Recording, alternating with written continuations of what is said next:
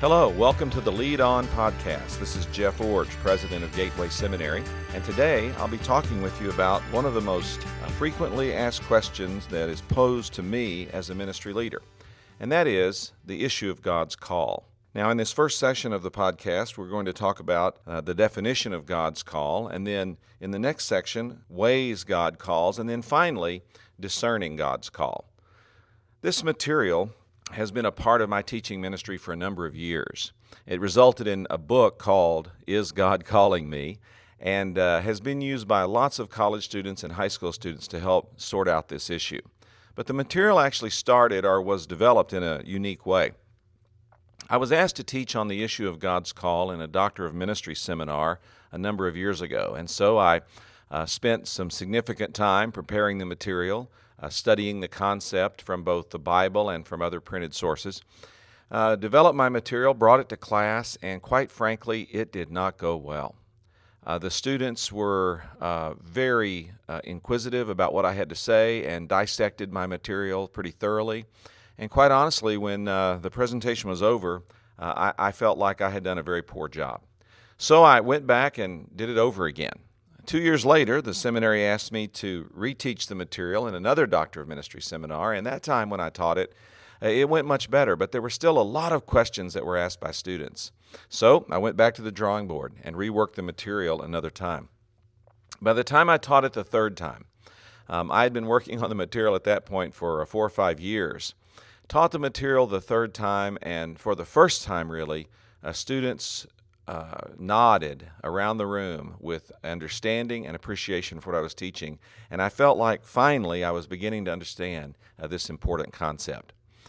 So I want to share with you today, based on what I was able to do in developing the material in that context, and then how I've been teaching it over the years, and again, as it resulted in the book, Is God Calling Me? The first issue that has to be addressed, of course, is the definition of a call to ministry. And the word call is used so many different ways in the culture that it can be very confusing. And that confusion is then imported over into the church or to the Christian understanding of the concept. For example, in the culture, you can call someone on the phone. You can call them up from the junior varsity to the varsity. You can call them up to active military service. You can call in a bad loan. You can call for the question in a business meeting. You can call for people to show their hand in a card game. You can even call the steps in a square dance. You call a spade a spade. You call the shots when you're in charge. You call it quits at the end of the day. These are all different uses of the word call.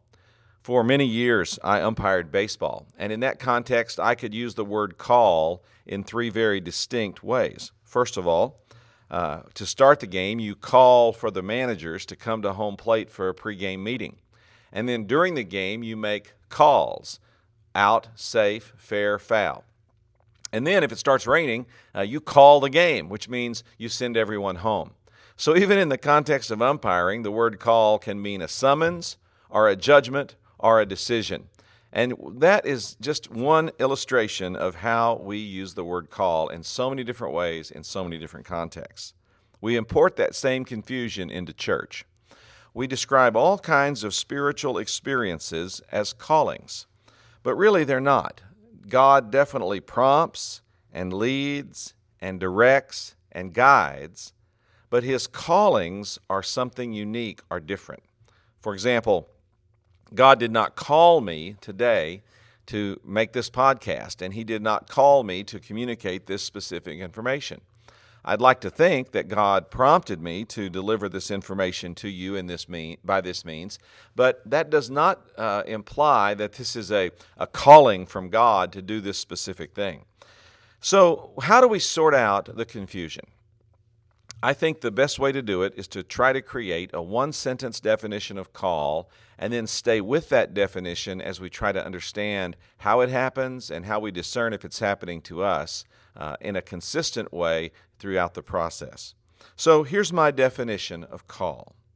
A call is a profound impression from God that establishes parameters for your life and can only be altered by a subsequent superseding impression from God. Now, you're probably listening to this and not able to perhaps make a note or two, so let me repeat it. A call is a profound impression from God that establishes parameters for your life and can only be altered by a subsequent superseding impression from God.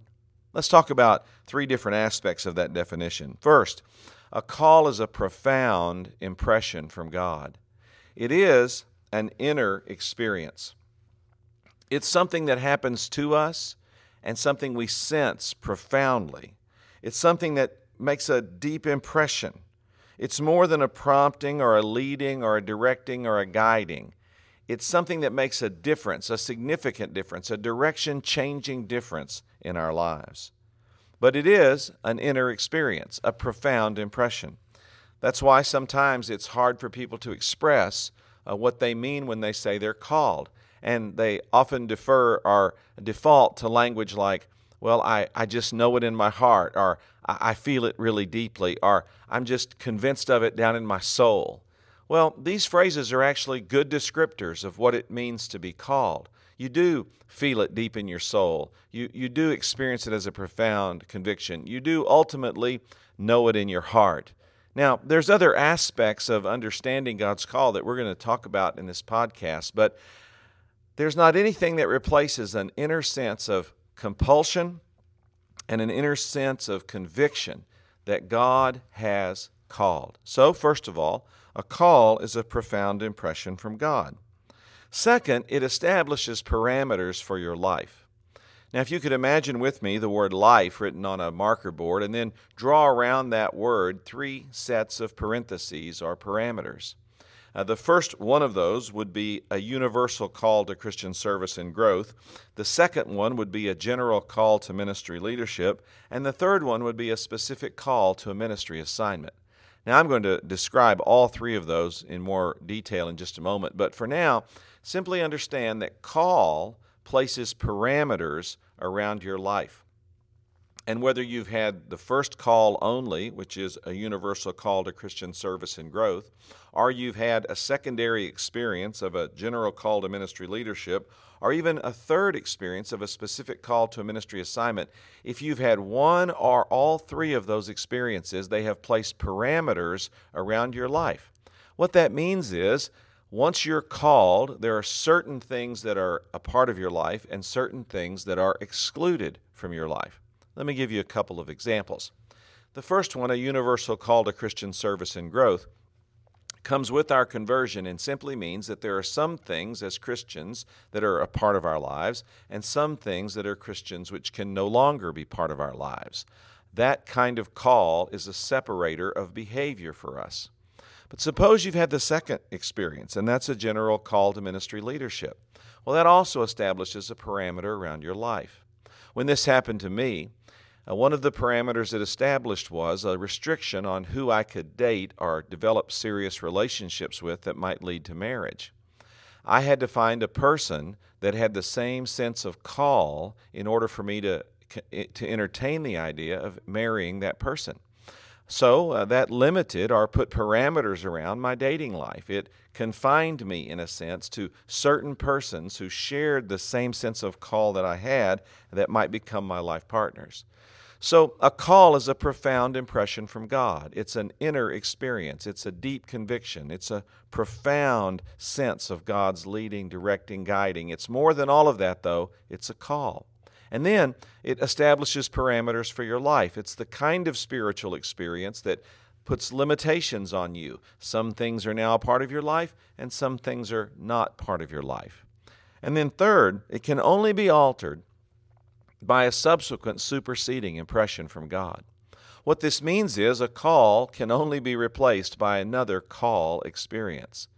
Now, this is very significant in terms of permanence and durability in ministry. When you're called, you stay. You stay called in a sense of responding to God's direction, prompting, guiding in your life, more profoundly than that, to His calling. You stay in a position that He's called you to work, staying with that no matter how difficult it becomes or how challenging it may be. Call means permanence. Now, can a call experience ever be changed? Absolutely, yes. but they are only changed by a subsequent and superseding call experience, meaning that they are replaced by another call, another profound impression from God that establishes new parameters for your life and charts the direction that you're going from that day forward. So, definition of call. It is a profound impression from God that establishes parameters for your life and can only be altered by a subsequent superseding impression from God. Now, based on that definition, let's walk out some additional information or insight into this idea and try to stay with our definition as we understand next these types of call experiences that are described in the Bible. As I've already said, the first one of these is a universal call to Christian service and growth. Now, there are many examples of the way the word call is used in the Bible. I'll just reference two.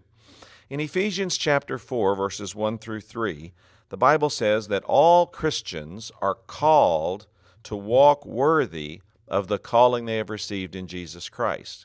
Now, in its context, that passage of Scripture describes what it means to live out a life of Christian service and devotion. Walk worthy. But another passage, 1 Peter 1:15, says that we are called to be holy and that we are to live in a holy fashion as we are called to be holy. This speaks about Christian character development or Christian growth. So these two passages are not exhaustive by any means. They're just simply examples. One passage speaks of called to Christian service. The other one speaks to called to Christian growth. And so the universal call to Christian service and growth is an experience that comes to every believer. Now, these two passages of Scripture are not limited to any section or any kind or specific scope of Christians. They're for all Christians. And so we can say in that sense that all Christians are called, but only called in this general sense, this universal sense to Christian service and growth.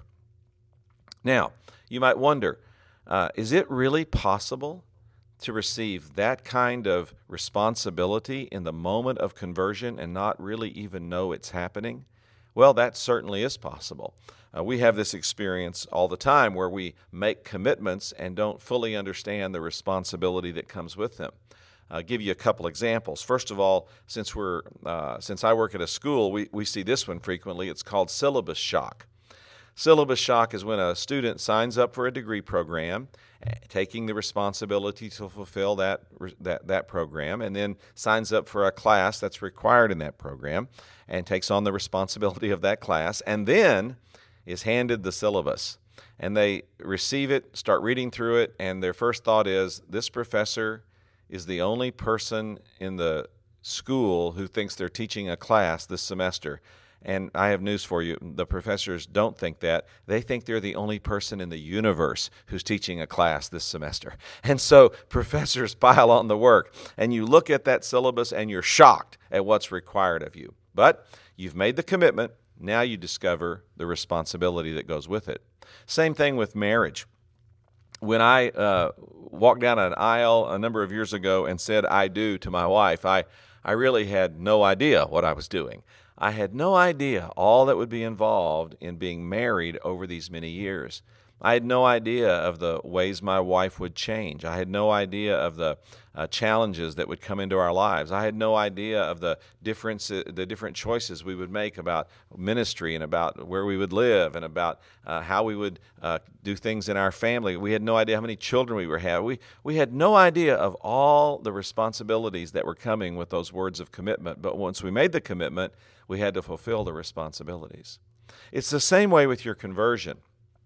In the moment that you're saved, whether it's as a child at a vacation Bible school, as a teenager at a youth camp, maybe a college student in a dorm room, or even later on in life as an adult, it doesn't really matter. In the moment of your conversion, in that moment, when you made that commitment, you received a significant responsibility, and that was the responsibility to grow and to serve Jesus Christ.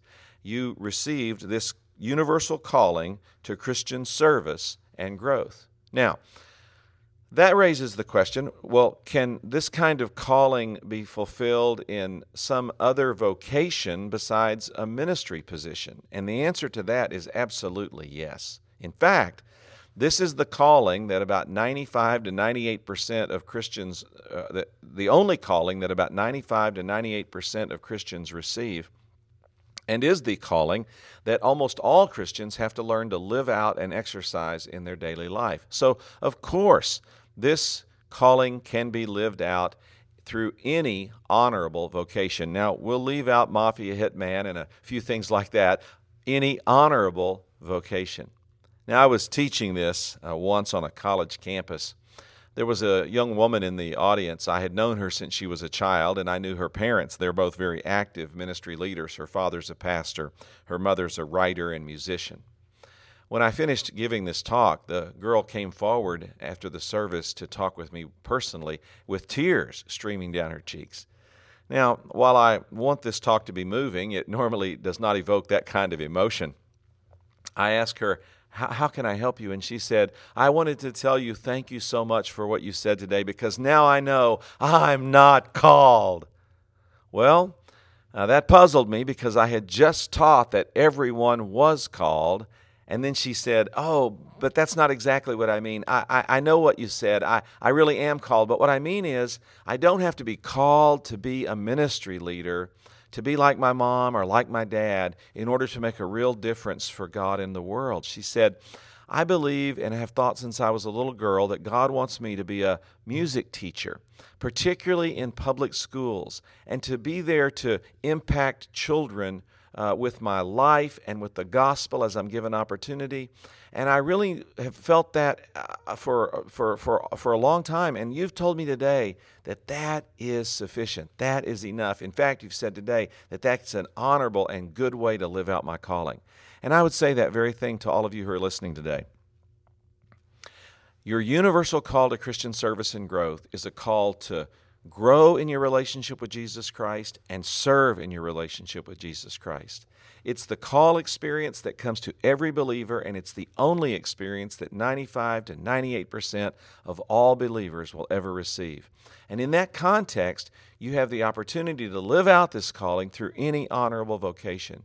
So whether you're a coach or a counselor, whether you're a teacher or an architect, an engineer, whether you're in the military or public safety, no matter what you do, as a Christian, you have the opportunity to live out your Christian faith, live out your Christian walk, live out your Christian character in that context and make a significant difference in our world for Jesus Christ. So, the first way the word call is used is a universal call to Christian service and growth. But the second way that it's used is a general call to ministry leadership. A general call to ministry leadership.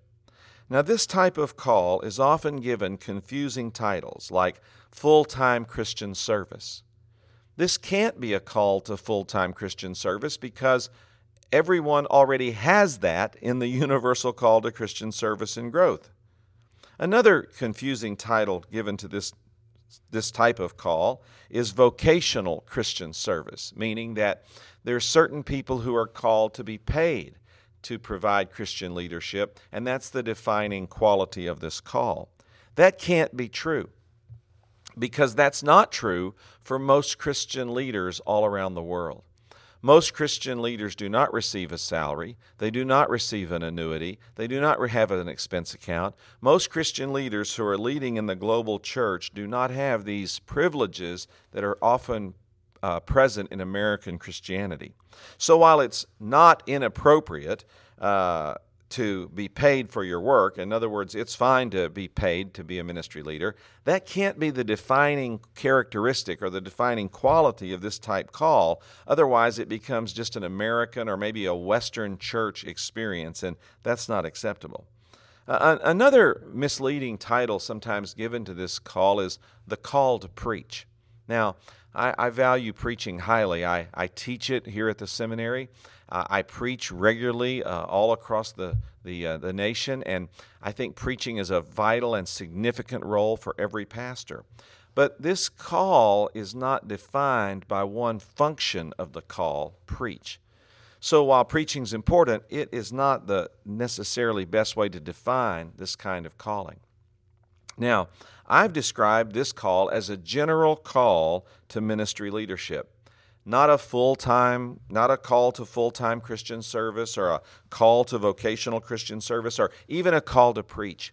Now, let me hasten to say that if your pastor or ministry leader uses these phrases, they're not wrong to use. There's not anything sinful about them. I just simply think they're confusing when you're trying to really understand the concept in the context of the definition that we've laid out. Now, this call, general call to ministry leadership, means that while all believers have the universal call I've already described, a few are called to leadership.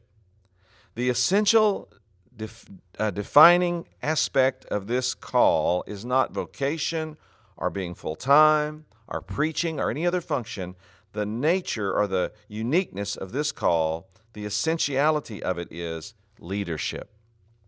A general call to ministry leadership. It means that you're a person that God has called to step forward and give direction, guidance, oversight to all the rest of the Christians who have only a universal call to Christian service and growth. Now, just to give a simple illustration of this, think about a church that has 100 people attending.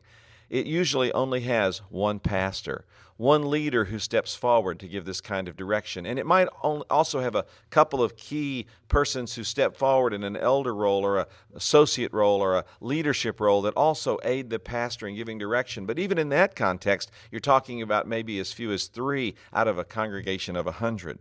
That's where I get those percentages I've been using in the podcast. I say 95 to 98% of Christians have a universal call to Christian service and growth, but a small percentage are called to give leadership. Now, just one biblical example of this is the Apostle Peter. Peter became a Christian in John chapter 1 when Andrew, his brother, introduced him to faith in Jesus Christ. That would be the moment when Peter received his universal call to Christian service and growth. And we see him fulfilling that call from John chapter 1 on through the early part of the Gospels as he continued leading his commercial fishing operation. But in Luke chapter 5, Jesus encountered Peter after an all-night futile fishing experience, showed him through a process of a miraculous catch of fish that he had a unique and wonderful plan for his life that was different than he had anticipated, and then called him to leave fishing behind and to, in Jesus' words, fish for people from this day forward. Now, from Luke chapter 5 until the end of Jesus' life on earth, Peter is not portrayed as fishing any longer. He's only seen in leadership in the kingdom of God, learning from Jesus and exercising his early leadership in the Gospels. Now, there is that one fishing story at the end of John chapter 21 where Jesus has a fish fry for the fellows just before the ascension. But other than that, Peter's fully devoted to serving in a leadership role in God's kingdom after the Luke 5 experience. So Peter's a good example of a person who came to faith in Jesus Christ and received a universal call to Christian service and growth and continued along those same lines of being a commercial fisherman as he served and grew in his relationship with God, and then at a certain point in time had a second call experience in which he left behind fishing and devoted his life completely to providing leadership in the kingdom of God. Now, getting this correct is significant in practical ways. When I first made the decision to commit my life to ministry leadership, I went to a pastor and said, "Pastor, God is calling me, and He's calling me to be a pastor." And that wise pastor said, "Well, Jeff, I think you should keep it more general than that. God may want you to do many things in your life besides be a pastor." I said, "No, God wants me to be a pastor." And he appealed to me a second time and said, "No, you're understanding this too narrowly. God may want you to do many things. Why don't you simply make a commitment at this point in your life to following God in ministry leadership? And as you do that, you'll have the opportunity to pursue whatever direction He gives you in your life, to take on whatever task or responsibility or position He brings your way." Well, quite frankly, as a young 18-year-old, I thought, this man has lost his mind. He cannot understand the English language. I am telling him God has called me to be a pastor, and he doesn't get it. Well, he did get it. In fact, he understood me much better than I understood myself.